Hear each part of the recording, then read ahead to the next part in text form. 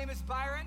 I get the great privilege to be able to serve here as the lead pastor. I am so excited to have you joining us, whether you're in person. Man, we are gonna need a bigger building, amen?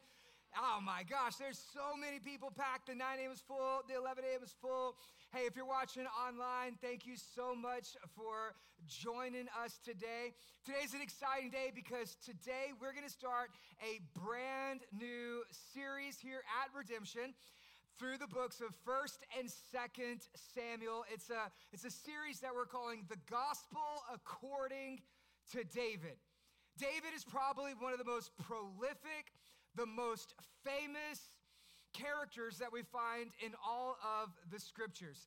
And even if you weren't raised in church, you probably know a little bit about the life of David. That's how famous he is. Everybody's probably heard of this. David versus Goliath. Yeah, it's the story of the underdog, the one that nobody believed in, everybody counted him out, the little man who goes against the giant. He takes him out, he conquers, and he is victorious. But, you know, David was known for more than just slaying the giant. David, like the rest of us, his life was a little bit complicated because on one hand, David was a shepherd, but on the other hand, he would become the king.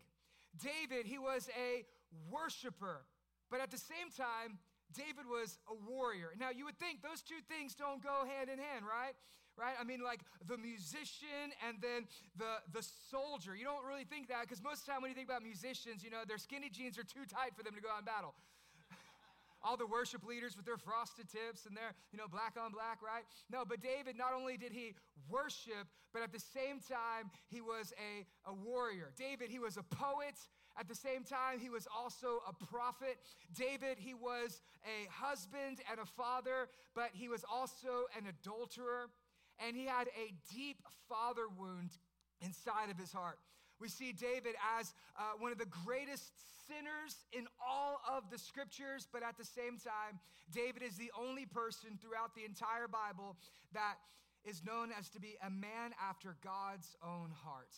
Like the rest of us, David, his life was conflicted. How many of you, sometimes you know the right thing to do, but you still find yourself doing the wrong thing? You know what God wants for your life, but at the same time, you still have these struggles and these temptations and this pull to do something that you know is not what's best for you. David, he understands that. David, he gets that. That is David's life.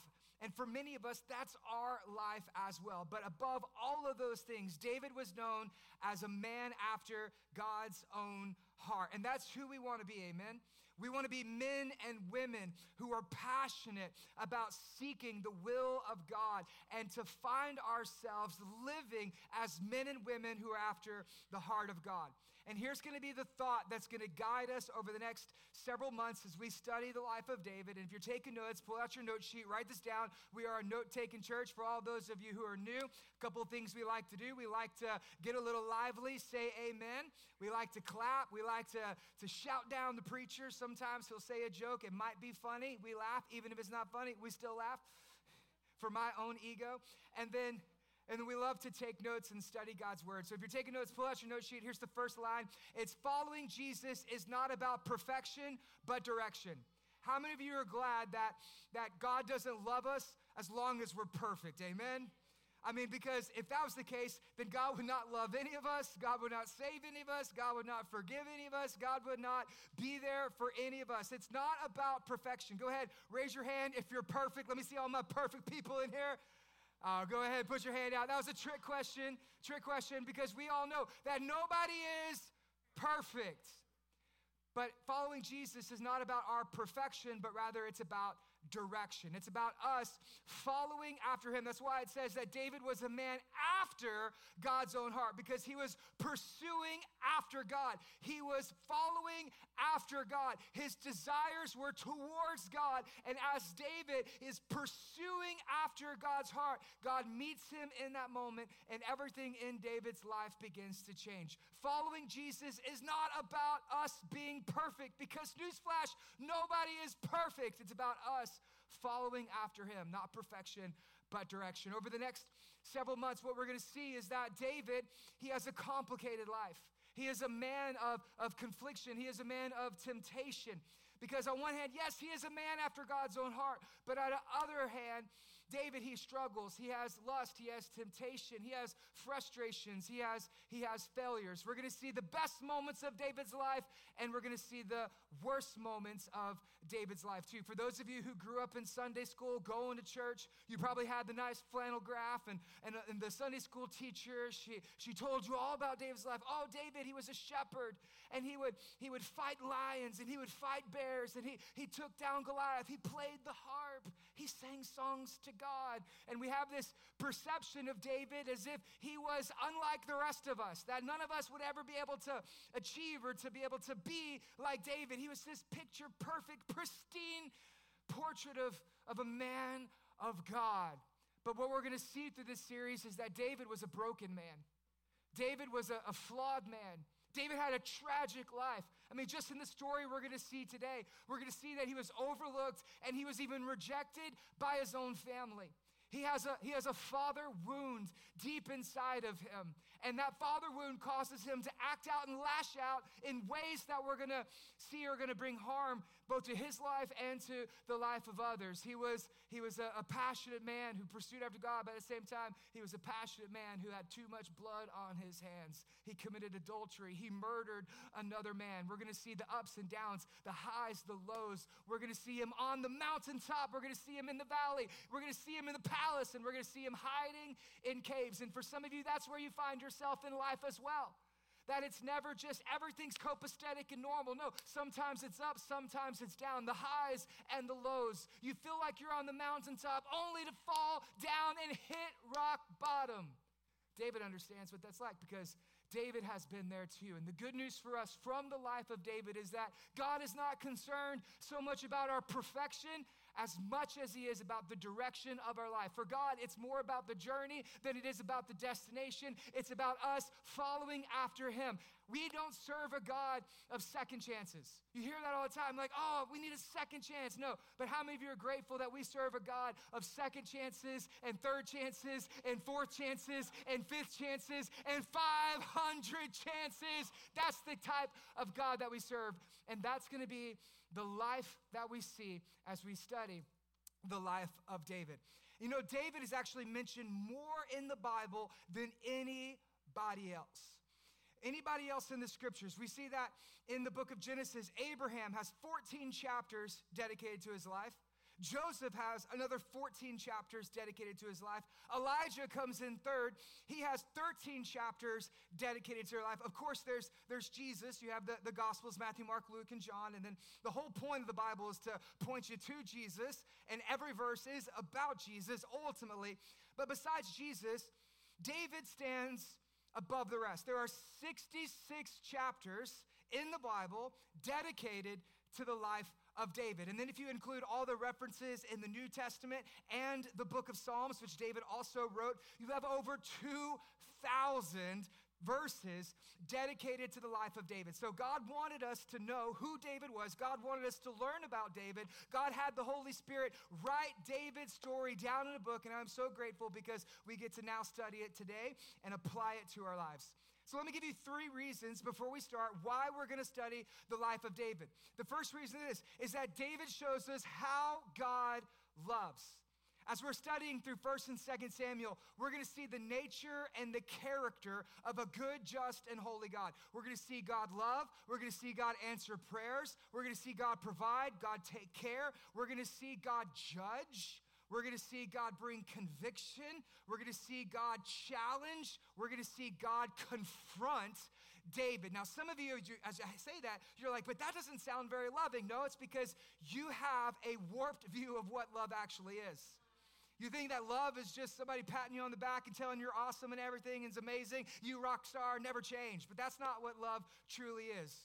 Love, it pursues and it pushes and it encourages, it builds us up, and it points us in the right direction for the better and the best things in our lives. And that's what God does. That's the one way that God loves. The second thing is, David shows us who Jesus is.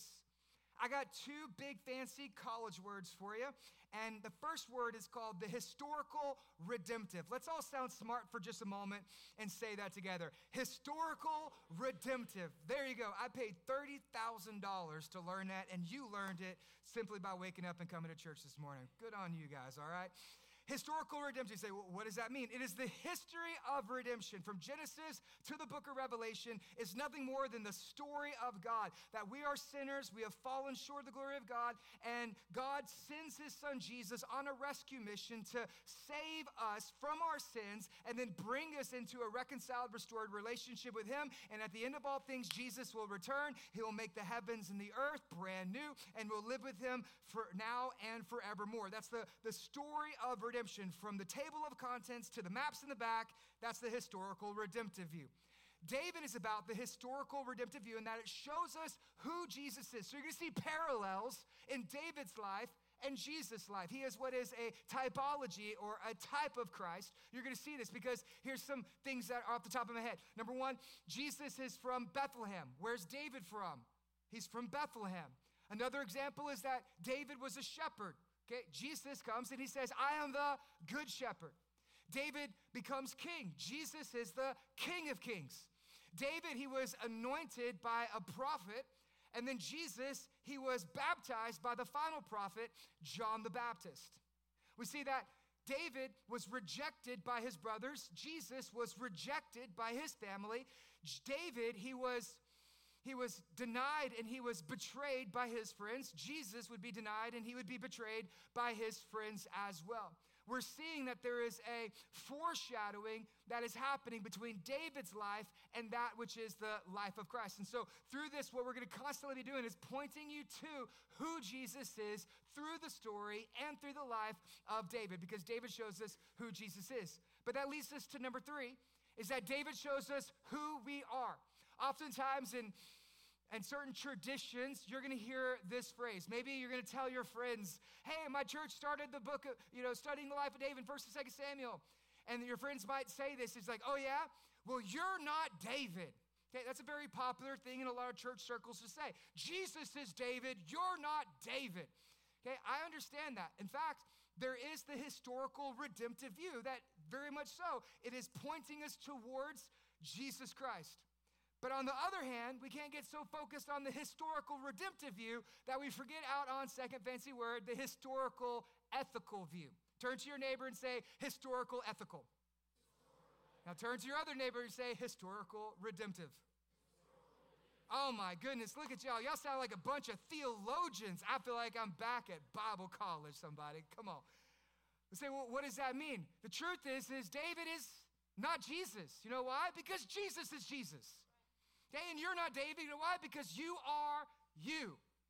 Right? Jesus is Jesus. And there's some foreshadowing, but last time I read the Gospels, Jesus never murdered anybody. Okay, so the illustration breaks down there. Jesus never stole from anybody. Jesus never cheated on his wife. Jesus never killed 200 Philistines and came back with their foreskins. That's in there. Go ahead. We're going to cover that in a few weeks. The foreskin sermon, right? Saul said, bring me 100 foreskins. David's a bad dude. He came back with 200 foreskins. That's how bad David was, all right? But Jesus, I don't remember him ever pulling out a knife and going, shh, all right, come here, Peter. Oh. I was talking about the disciple Peter. Never mind. She got it. She understood. All right. There you go. All right.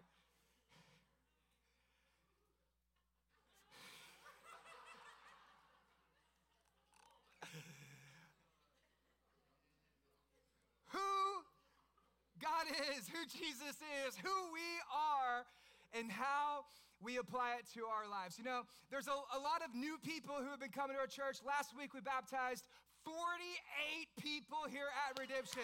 That is crazy. You say, but Byron, I saw online you said 47, now you're saying 48. Is that pastor's math? No, because one guy actually, he couldn't make it to service because he was working offshore, so he showed up on Tuesday, and he texted, he said, hey, pastor, can we leave the baptism up because I'm coming to be baptized? And him and his family gathered around, and our team actually got to baptize him because he wanted to be obedient. He didn't want to wait till next time. He wanted to follow Jesus in baptism today. And so we have 48 baptisms. That's insane. It's amazing to see what God is doing with all the new believers, with all the people who are new. Y'all need to come to Next Steps today, 12:30, right after service. We want to help you get you plugged in and connected to the church. Me and Ashley will love to have lunch with you. Our team's going to watch your kids. We're going to share the story about redemption and how you have a big part to play in all of what God is doing. But with all the new people, all the families that are coming in, all the new faces and new friends, I wanted to get everybody all together at the same time. We can all get on the same page. We can learn and we can grow in our understanding of Christ. And so we're studying this book because it shows us how we apply the gospel to our everyday lives. And I'm just so excited to begin to study it because we all need to know how God loves us. We need to know who Jesus is, and we need to know who we are so that way we can know how we are to live. And so that is my introduction to the story of David. Are you guys excited to dive in? You excited to learn about the life of David? I mean, 66 chapters, 2,000 verses. We're not going to do all of them today, but it's going to be an exciting time. So I'm ready to dive in, and I want to talk to you today where the sermon is called, What's So Amazing About Grace? You know that song, Amazing Grace? It's a very familiar song. Amazing Grace. Some of y'all think I'm about to sing it, but I'm not because I want you to come back next week. Amazing grace, how sweet the sound that saved a wretch like me. Right? That's my story. That's your story. That's our story. And at the same time, that's David's story.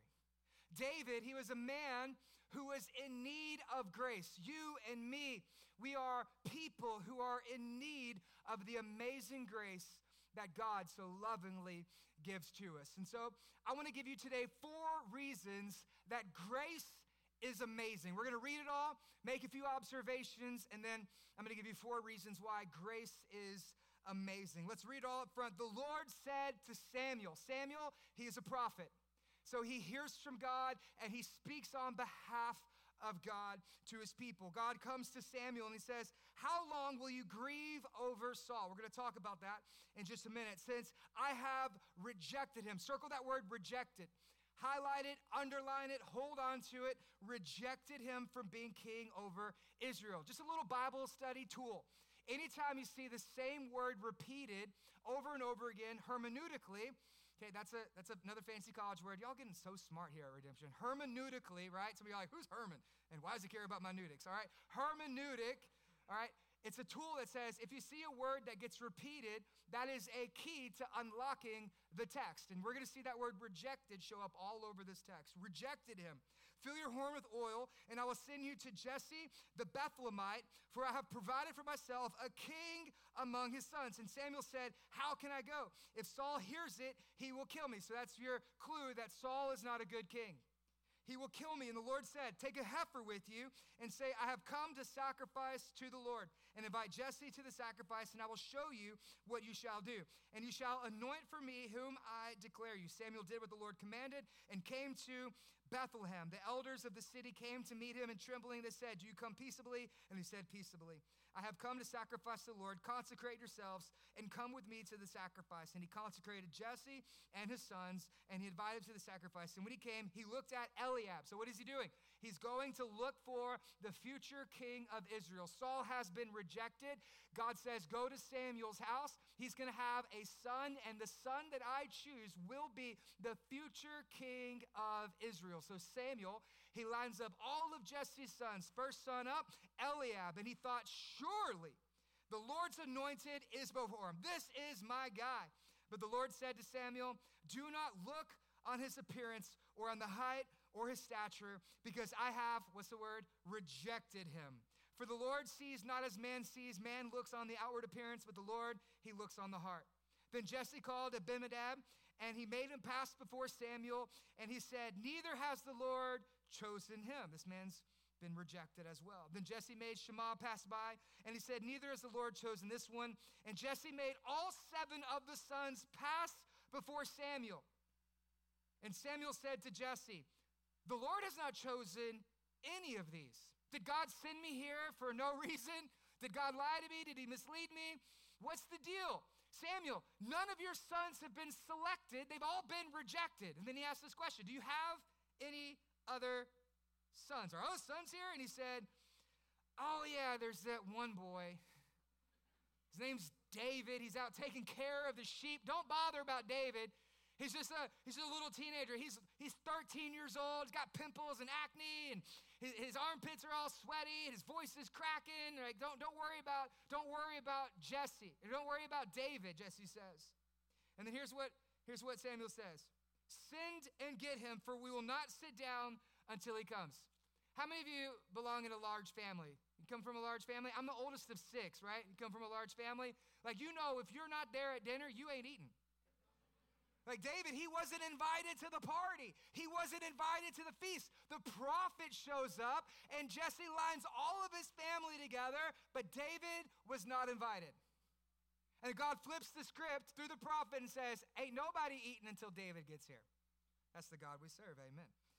And so he says, get him, for we will not sit down until he comes. And he sent and he brought him. Now he was ruddy, had beautiful eyes, and he was handsome. And the Lord said, arise, anoint him, for this is he. Then Samuel took the horn of oil, anointed him in the midst of his brothers, and the Spirit of the Lord rushed upon David from that day forward. And Samuel rose up, and he went to Ramah. In order for us to understand what's happening, we actually need to kind of enter into the text, and we need to begin to understand the culture and the context of what's going on there, because we don't live in a day of prophets and kings and anointing oils and heifers. Like, that's just not our society that we live in. So we need to kind of step back and get a biblical understanding of what is happening. So here's the 30,000 foot view of the Bible. God created Adam and Eve, and he would walk with them in the cool of the garden.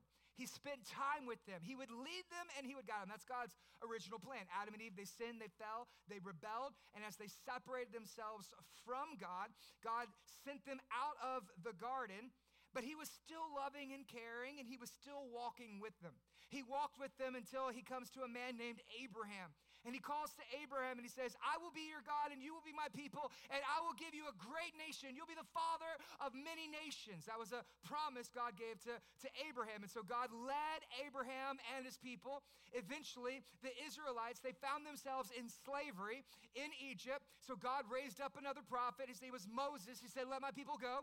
And then God delivered them from Egypt. And what did he do? He led them through the Red Sea. He led them through the wilderness with a cloud by day and a pillar of fire by night, because God, he was the one who was leading them. He says to them that I will be your God and you will be my people. And so for thousands of years, God led the people of Israel. He was their king. He was their judge. He was their God. But eventually, the Israelites, they began to notice that other people, they had kings. And now our king is invisible. Nobody can see our king. Why do we have to act different than the rest of the nations? Why do we have to be different than the rest of the nation? They have kings. We want a king. God, why don't you give me a king? This is how my 5-year-old thinks, by the way. Because she's like, Daddy, how come they get to have sleepovers and I don't get to have sleepovers? Daddy, how come they get to ride in the trunk and I don't get to ride in the trunk? Daddy, how come they don't get, how come I can't do it? I'm like, listen, baby, that's their family and they don't love their kids. We love you, which is why we don't let you do whatever it is that you want to do. But that's how my daughter thinks. That's how the Israelites think. That's how we think. Like, when we get our eyes on people, we get our eyes off of God. And we start worrying about what other people are doing. We forget about where God is leading us in our lives. And so the Israelites, they just like, we want a king. We want a king. We want a king. Just like Esther, chicken nuggets, chicken nuggets, chicken nuggets, chicken nuggets. Like, that's how the Israelites thought. If that girl eats one more chicken nugget, she is going to become a chicken nugget. That's how the Israelites were. And eventually, God was like, okay, fine. You want a king? I'll give you a king. And so the people selected a man named Saul. And when they chose Saul to be the king, man, he was the kingliest of kings. In fact, before the Lord anointed him as the king, it tells us a little bit about his story in 1 Samuel chapters 8 and 9. It says that he was head and shoulders above the rest. I mean, he was He was handsome. He was fine. Like, he was the guy every man wanted to be and every lady wanted to be with. That's who Saul was. He was, if you were going to select a king, it was Saul. But what we see is this, is that he was not a good king. He was not a man after God's own heart. He was a man with his own agenda. He had pride. He had arrogance. And most of all, he was disobedient to the commands that God had given him. He didn't want to follow God. He wanted to be his own God. He wanted to do his own thing, and he wanted to lead his people. And the power got to his head, and it led to pride, to where he eventually would disobey God. And God warned them about this. In 1 Samuel chapter 8, he says, Samuel, before you give these guys a king, you need to let them know what a king is going to do. A king is going to tax them. A king is going to take their best land, and he's going to call it his own. A king is going to take their daughters and make them into slaves, take their sons, and turn them into soldiers. Are you sure you really want a king? And the people said, yes, we want a king. And said, okay, fine, Saul's your king. And so for 20 years, Saul reigned until one fateful day in 1 Samuel chapter 16, God says, Saul I have rejected. It's time for a new king, for a new person that would lead my people. And what I want to show you today is this, is the way that God chooses versus the way the world chooses is entirely different. What God sees versus what we see is entirely different. Because man looks on the outward appearance, but what does God do? God looks upon the heart. See, when it comes to teaching of the Bible, there are some people who would say that the God of the Old Testament is a God of works, and the God of the New Testament is a God of grace. But that's actually not true. In fact, the whole story of the Bible has always been that we serve a God of grace. Because God looks upon the heart of David. You know what we call that? We call that grace. That it was David's heart that he would pursue after God. He wanted to be a man after God's own heart. It was this humility that was able to repent and to receive the goodness of God in his life. And so here's what I want to do. With the remainder of my time today, I want to give you 4 reasons that grace is amazing. We're going to see it play out through the story. The first reason is this. Grace is amazing because it is grace that saves you. It's grace that we are saved. In this text, we're going to see a story of 2 kings, King Saul and King David. And they are completely, diametrically opposed to one another. King Saul, he was strong, he was mighty, he was powerful, he was wealthy, he was good looking, he had all of the prestige and all the military might and all the power. He had the crown, and yet he was rejected. And then you have David, a shepherd boy from the middle of nowhere in a small town that wasn't even invited in front of the family. He wasn't even invited or chosen to be nominated as the king.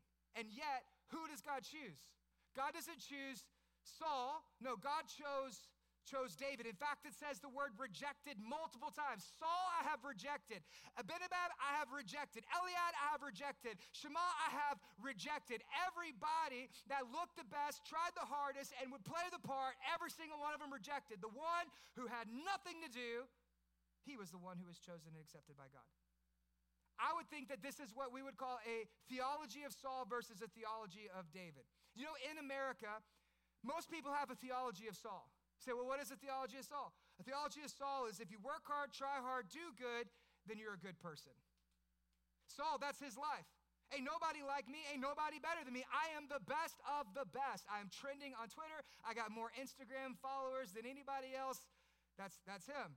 He's the most successful. When you're driving down the road, he's the car that everybody's turning to look at. He is the one who has his life all together. That's Saul.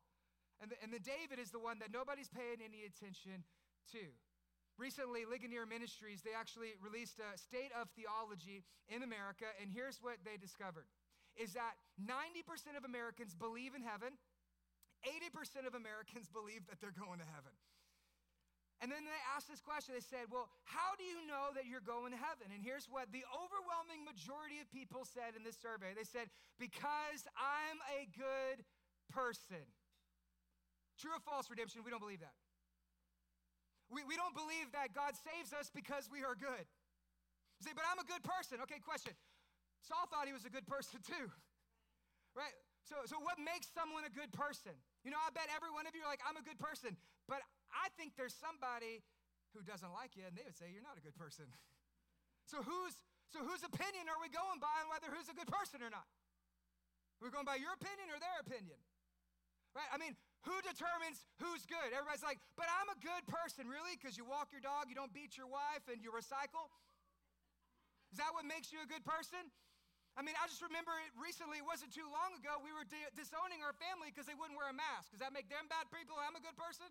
Or because you got the jab and they didn't get the jab, are they good and that bad? That's the entire nation right now. Left versus right wants to point fingers and determine who's a good person. And how do you figure out who's good? By judging other people by other people. So that places you in the arbiter of judge, jury, and the executor of who's good and who's not good. You're basically pretending to be God every time you claim that you're good. I mean, who's good? I mean, we see people on the left, they're like, well, this is what's good. And then people on the right, they say, no, that's evil, and this is what's good. And if there must be a good, then there must be a God who determines what good actually is. And here's what the Bible says. None are good. No one is good but God alone. See, the truth is people fool themselves. They're like, but I'm a good person. No, you're a bad person who occasionally knows how to do good things. That's the reality of it, because God knows your heart, your thought, your words, your deeds, your actions, and your inclinations, and he knows all of the things that you got away with that nobody else saw.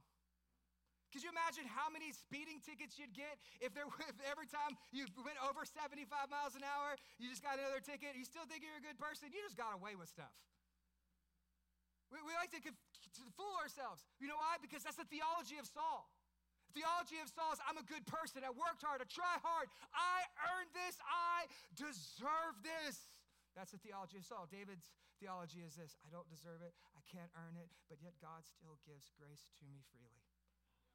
David knows that he is overlooked, dejected, and rejected by his family, not even invited to the party. And yet God sees him in his lowliness. God sees him in his brokenness. God sees him in the pain that he's in. God sees him in the rejection. God sees him in that moment, in that field, in that season. And God says, that's the one that I choose. Not based upon his appearance, but rather based upon his heart. It is grace, my friends. It is grace that saves us. If you're taking notes, I want you to write this down. Grace is not achieved, grace is received. This is one thing that separates Christianity from every other religion in the world. Every other religion would say, if you want God to love you, here's the big long list of things you need to do. If you work hard, try hard, do good, if you pay off your karmic debt, if you reincarnate enough times, if you go to this pilgrimage, if you travel to Mecca, if you wear these clothes, if you speak in tongues, if you give this much money, if you could do all of these things at the end of your life, if your good deeds outweigh your bad deeds, then maybe God's going to love you. Grace says, one step, trusting in Jesus. If you trust in Jesus, that's enough, because grace is not a reward for good behavior. Grace is not something that you achieve through your works and efforts. Grace is something that you receive based upon the work of Jesus, the finished work of Jesus on the cross in your place for your sins. That, my friends, is how we are saved. David didn't do anything for God to save him. God saved him because that's just who God is. Several years later, the Apostle Paul comes along and he says in Ephesians chapter 2, for we are saved by grace, through faith, not by our works, so that no man might brag. Theology of Saul would love to have you brag about how good of a person you are. The humility of grace says it's not because of me, but it's all because of him. Grace, my friends, it is grace that saves us. The second thing is this, it's grace that changes us. This week I had the opportunity to travel to San Antonio, where we actually helped train 21 new church plants with the Church Multiplication Network. It's our partnership with the Assemblies of God. We are a CMN church. We're a product of CMN. Super excited about it because since 2008, we've actually planted 8,000 churches in America, and that has impacted hundreds of thousands of lives all across the nation. I love my CMN family. I love my tribe. And as I was sitting there training these church planters, one of them asked me, he said, Byron, what's your story? Right? How did you get where you're at? How did Jesus change your life? I love when people ask that story because I get to tell people how Jesus has changed my life, and I get so excited. being able to talk about that. And so here's what I tell them all the time. I say, when I was a kid, I had a drug problem. And they say, really? I said, yeah, my grandparents drugged me to church. See, I am kind of funny sometimes. But my grandparents were praying grandparents. They loved the Lord, and I grew up in church. But like many of you around the age of 15, I just gave up. My heart got bitter and hard towards the church and towards the Lord, and I turned my back and I walked away from God. In fact, I ran from God, and I developed depression and anxiety. I was struggling with a lot of questions. I didn't feel like the church was able to answer the questions that I had. I developed an eating disorder. I'm in and out of being sick and almost to the point of hospitalized, having suicidal ideations as a young man. And so instead of turning to God, I decided to turn to drugs to be able to numb the pain. So I started drinking and partying. And over time, I developed a crystal meth addiction, and several felonies came along with that, such as cocaine, crystal meth felonies, marijuana felonies, DWIs. And so I'm 20 years old. My life is totally a wreck, in and out of jail. And I met a cute girl, and we would party all the time. And so she's on drugs, I'm on drugs, we're partying, hooking up, we're sleeping together, we're staying at hotel rooms. 6 months, it was the wildest time of my life. And then something happened. One night, she was sitting at home, and her brother had a Passion worship album from like 1999. And she decided she was going to put that in and she was going to listen to it. I don't know why, but she was raised in a Southern Baptist church, and for some reason, she just wanted to put that worship album on, and she put it on, and God just rushed in that room, met her in that moment, and the Spirit of God, just the repentance of her heart, she just began to weep, and she began to cry, and she gave her life to Jesus that night. And then she called me the next day, and she said, hey, I became a Christian, I gave my life to Jesus. I don't want to keep living the way that I'm living. Will you take me to church? I said, that sounds terrible. I've been trying to get away from God, and now you're trying to get me to go to church. But here's what I thought. I said, well, if I take her to church one time, then she'll leave me alone, and I won't have to go back. That's how some of you guys got here, right? That's how some of y'all found yourself here. Your old lady was like, hey, you're going to come to church with me? And you're like, all right, fine. And then all of a sudden, God got a hold of your heart. That's my story. So I decided we were going to go to church, and that Sunday, it wasn't the worship, it wasn't the sermon. I don't think it was the people, it wasn't the coffee. All I knew is this, is that when the pastor said, bow your head, close your eyes, raise your hand if you want to give your life to Jesus, come down to the altars. And it was like an outer body experience. My body just got up, and I found myself kneeling at the altars, and I gave my life to Jesus 16 years ago, and my life has been changed ever since.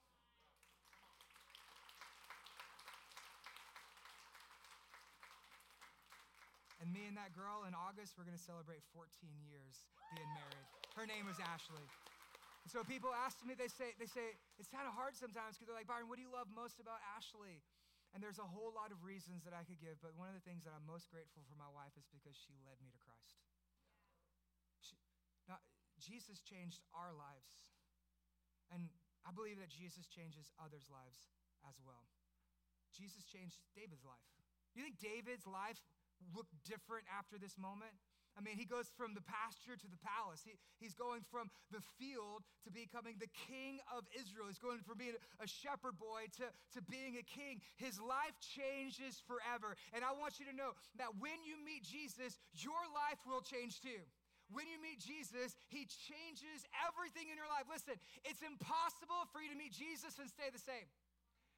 Right? The joy, the hope, the faith, the mindset that comes along with a faith in Christ, it transforms you, it changes you, it motivates you, it inspires you to become the person who God has created you to be. It's impossible to meet Jesus the same. And if you're here and you've met Jesus and your life looks exactly the same, I have to wonder if you actually met him in the first place. Because if you say, I'm a Christian, but you have no desire to live for him, you have no love in your heart for him, you're not praying, reading your Bible, going to church, you're not sharing your faith with others, you're continually, consciously living in sin, and it doesn't tear you apart, then I have to wonder, did you actually meet Jesus, or did you just have an emotional experience? Did you really repent of your sins, or did you just feel sorry when the pastor was preaching? Right? Because if you've met Jesus, then things in your life, they start to change. It's impossible to meet Jesus and stay the same. David, his life changed forever. And when you meet Jesus, the grace of God will change your life forever as well. Let me give you 5 ways that grace changes you. Number 1, when you meet Jesus, the grace of God, it gives you a new life. Here's what we see in Romans 6. We were buried therefore with him by a baptism into death, in order that Christ was raised from the dead by the glory of the Father, we too might walk in normalness of life. It's not what it says. What does it say? It says in a new life. You get a new life with Jesus. The old is gone, the new has come. That as Jesus died on the cross, your sins were hung on that cross with him. As he was buried in that grave, your sins were buried. God has forgiven them. God has forgotten them. He no longer holds them against you. And as Jesus resurrected into a newness of life, you too, the moment you profess faith in Jesus, the old is gone, the new has come. You are a new creation in Christ Jesus. He resurrects you into a newness of life. You get a new life when you get grace. The second thing is you get a new mind. Romans 12:2. Do not be conformed to this world, but be transformed by the renewal of your mind, that you may test and discern that will of God, what is good, acceptable, and perfect. Grace changes the way you think. It changes the way you see different things. It gives you a new worldview. It gives you a new mindset. It gives you a shift in your perspective. You no longer see things the way that they are. You see the way that God has created them to be, and it gives you the ability to discern the pleasing and the perfect will of God for your life. It changes your mind. Number 3, it gives you a new identity. This week I was thinking about it. There's dozens of identity statements in the Bible. We just did the book of Colossians called Everyday Saints. The number one identity statement in the New Testament is that you are a sinner. That's actually not what it says. Some of y'all got real nervous when I said that. No, it's that you are a saint. You've been set apart holy and declared righteous by God. You're a saint. And we know we're a child of God. We're brothers and sisters in the faith, sons and daughters of the King. But this week I was like, God, what identity statement do you want for me to adopt this week over my life? And God brought me to John 15:15, where Jesus says to his disciples, no longer do I call you servants, but now I call you my friends. Do you know that whenever you are in relationship with Jesus, he says, you're my friend? He says, I call you my friend. You're a friend of God. Jesus says, you're my friends. What do friends do? Friends love and care. Friends support. Friends bless. Friends encourage. Sometimes friends kick you upside the rear because you're being an idiot. That's what a good friend will do, right? And that's what Jesus does for us. He leads us. He guides us. He convicts us. He challenges us. And he helps us become who he created us to be. He says, I'm your friend. That's the identity that comes. Some people say, but we're all friends of God. Not true. It's not true. You say, we're all children of God. Not true. Only those who are in Christ Jesus are saints, children of God, brothers and sisters, and friends of God. You get a new identity whenever you begin to follow Christ. And then number 4, you get a new community. 1 Peter 2:9, you are a chosen race, a royal priesthood, a holy nation, a people for his own possession, that you may proclaim the excellencies of him who has called you out of darkness into his marvelous light. There is a pandemic that is greater than COVID, and it is a pandemic of loneliness. COVID only exacerbated the loneliness that many people were already feeling. It's one of the bad things about church online. Everybody's church online, shut down churches. I hated that season of our church because so many people are hurting, and the last thing that hurting people need to do is be alone with their own thoughts, sitting in a room by themselves. The sickness, the hurt, the pain that many people were going through. And we could try to do the best we can through phone calls, text, and through computer screens, and God bless it for the season that it was in. But man, can I just tell you that coming out of COVID, there are more people who are struggling and hurting and broken now than there was before we went into COVID. And it's because God did not create us to go through life alone. We're made to be in relationship both with him and with other people. You need a community. The only thing harder than life is doing life by yourself. But God, in his goodness, he brings us into a church that becomes the community of people. And then lastly, number 5, you get a new destiny. Romans 8:28. And we know that for those who love God, all things work together for the good of those who are called according to his purposes. Listen, God made you on purpose. You are not an accident. You are not a mistake. You are not a failure. God made you on purpose, and he made you for a purpose. There is a plan, there is a will, there is a reason that you are alive and you are breathing today. You were made on a purpose, for a purpose. God has a great purpose for your life. And whenever you trust and you follow after Jesus, the purpose of your life changes from what's in it for me to how can I bless and serve and be a blessing as to as many people as possible. He will fulfill the great purposes that he has in your life according to his good will and his good measure. You get a new life, you get a new mind, you get a new identity, you get a new community, and by grace, you get a new destiny over your life. This is what God does for us. I mean, when you receive grace, everything in your life changes. God loves you too much to leave you where you are. God will take you as you are. You come to him just as you are, but he loves you too much to leave you the way that he found you. We come to Jesus just as we are, broken, flawed, tattered, stained. We come to Jesus tired, beat up, exhausted. We come to Jesus, say, God, this is who I am. This is my sin. This is where I'm at. This is what I've gone through. This is what I've done. This is what others done to me. I come to you just as I am. We don't have to clean up to come to Jesus. He meets us right where we are at. But the grace of God, my friends, is so good that he loves us where we are, but he loves us too much to leave us where he found us at. He wants to change our lives. This is the good news of grace. God loves you too much to leave you where you are, which leads to number 3. It's the grace of God that empowers us. Some of you right now, you're thinking, okay, Byron, but that's David's life. That's not my life. David was a king. I wait tables. I'm a single mom. I'm on a fixed income. I work at the plants. I work at the refineries. I work at the school. Right. That was David, but I'm divorced. That was David, but I'm struggling with a porn addiction. That was David, but you don't know what I'm going through in my life. That was David, but you don't know the things that I've encountered, and that might be great for them. That might be great for you, preacher man. That might be great for all the other believers who are in this room, but none of this applies to my life. Actually, it does. Actually, it applies to your life maybe more than anybody else's life. You know why? Because you have something that David only dreamed of. David was a shepherd who became a king. David was a poet. David was a prophet. David wrote the book of Psalms. 66 chapters are dedicated to his life, over 2,000 verses. But even the lowest of us who feel the most insignificant in our lives, we have something that David only dreamed of. You know what that is? It's the Holy Spirit. It's the Holy Spirit. This is what he says. As Samuel anoints him with oil, it says, the Holy Spirit rushed upon David from that day forward. I want you to understand something, that every single one of you, the moment you became a Christian, the book of 1 Corinthians chapter 12, verse 1 tells us that no one can say Jesus is Lord but by the Holy Spirit. The moment you become a Christian, you receive 2 gifts. One gift, grace, that saves you. The second gift, grace that empowers you. God, very God, the third member of the Trinity, the Holy Spirit, takes up residence inside of your chest. The same God that hovered over the waters in the book of Genesis, and the same power that resurrected Jesus from the grave, the same power that did all of these things now resides in every single one of you. And here's the difference, is that in the Old Testament, the Spirit of God would rest on a person. But because of the new covenant, the Spirit of God resides in you. See, David, he had to have a prophet to be able to tell him the word of God. But you have God, very God, whispering in your ear, any moment leading you and guiding you.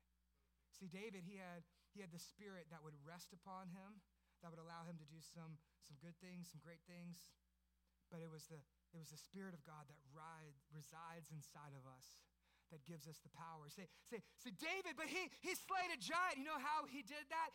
It was the Spirit of God that empowered him to do that. And for you in your life, it's the Spirit of God that is going to empower you to overcome the giants in your life. How did David overcome temptation? The same way you overcome temptation, through the Spirit of God that is active and working in your life. How did David prophesy? By the Spirit of God. How do you do the same? By the Spirit of God. How does David worship the way he does? How does David lead the way that he does? How does David bring restoration into his family? I want you to understand something. It is the Spirit of God that does that in David's life, and it only rested on David, yet the Spirit now resides in every single one of you who put your hope and faith and trust in Jesus. It is the power of God for your life. Which leads to our fourth and final point. It is the grace of God that sustains us. See, how does the story end? It's a fantastic story. It's an amazing story. It's a crazy story. I mean, what happened? A king is rejected. A prophet arises, and he goes to find a new king. He says, the king's going to kill me. God says, bring a cow. Okay, so he brings a cow. He says, where's your sons? And he lines up all the sons but one. He goes down the list. Eliab, rejected. Abinadab, rejected. Shammah, rejected. All 7 of them rejected. You have any other kids? Oh yeah, there's this one shepherd boy. Go ahead and bring him out. He's not worth anything. And God says, this is the one that I choose. And he breaks the flask and he pours the oil over David, and the Spirit of God rushes in like crazy. It's an amazing story. Oh my gosh, it is so epic. And how does it end? Verse 13, and Samuel went home.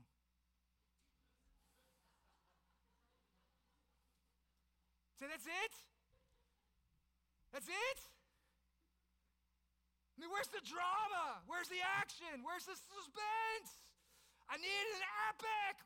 That's not how it ends. See, most people think that the moment that David was king, he just went straight into the palace, but that's not true. In fact, he's going to spend about, 20 years before he ever becomes king. So how does that make sense? Where's the action? Come back next week, because we're going to have some more action next week. But I want to say something to you guys. We're talking about grace and how grace we are saved. Some of you today, you're going to give your life to Jesus today. And you know what you're going to do when you get up and leave here? You're going to go home. You're going to go back to your wife. And you're going to have to build a relationship with her that's based on the scriptures instead of just based upon your previous way of acting and treating your kids. Some of you are going to go home and you're going to go back into the temptations of alcoholism, maybe addictions, maybe the loneliness that you feel, maybe pornography, whatever it may be. You're going to go back home and you're going to see reminders of your old life. You're going to go back home and you're going to go to the same job that you worked last week. And you're going to walk in and you're like, hey, guess what? I went to church yesterday and I became a Christian. And all of your friends are going to go, really, you? And that's probably what the brothers thought whenever David said, I'm going to be king. The brother said, you? Nah. Say, hey, I went to this really great church. It's called Redemption. They're like, who are you to invite me to church? Or maybe you're going to be like Ashley and have to build up the courage to go and tell your boyfriend, hey, I'm a Christian now and I can't keep doing and living and acting and doing the things that we've been doing. And you're going to have to make that decision. David had to make those hard decisions. And those of you who become Christians and begin following after Jesus, you have to make those decisions too. Because he just goes home. And you're going to have to go home. When I got up from that altar 16 years ago, you know where I went? I went home. And I had to start making decisions about how my life was going to look from that day forward. And I had to make some changes from that day forward. Because here's what I want you to know. It's the last line as we close is this, is that salvation is not a one-time event, it is a lifetime experience. There's a lot of people who make a decision to follow Jesus, but they don't make it an experience for the rest of their lives.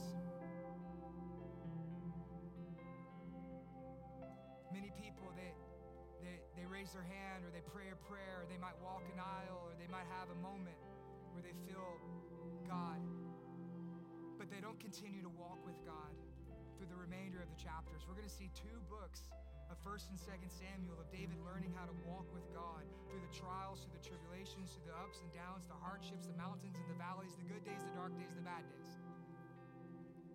But you know what? He never stopped being a man or a woman after the heart of God. Salvation, my friends, is not a get-out-of-hell-free card. Grace, my friends, is not a fire alarm you pull in case of emergency, break glass, and say this prayer so I can know that I'll be one of the 90% of people who think you go to heaven because you're a good person. It's not what grace is, my friends. Grace is not the finish line. Grace is the starting line. Grace is the first step in the journey of walking with Jesus. And the good news is that God's not after your perfection, but he is after your direction. And if the direction of your life is not following after Jesus, you need to make a decision today to truly have to follow him.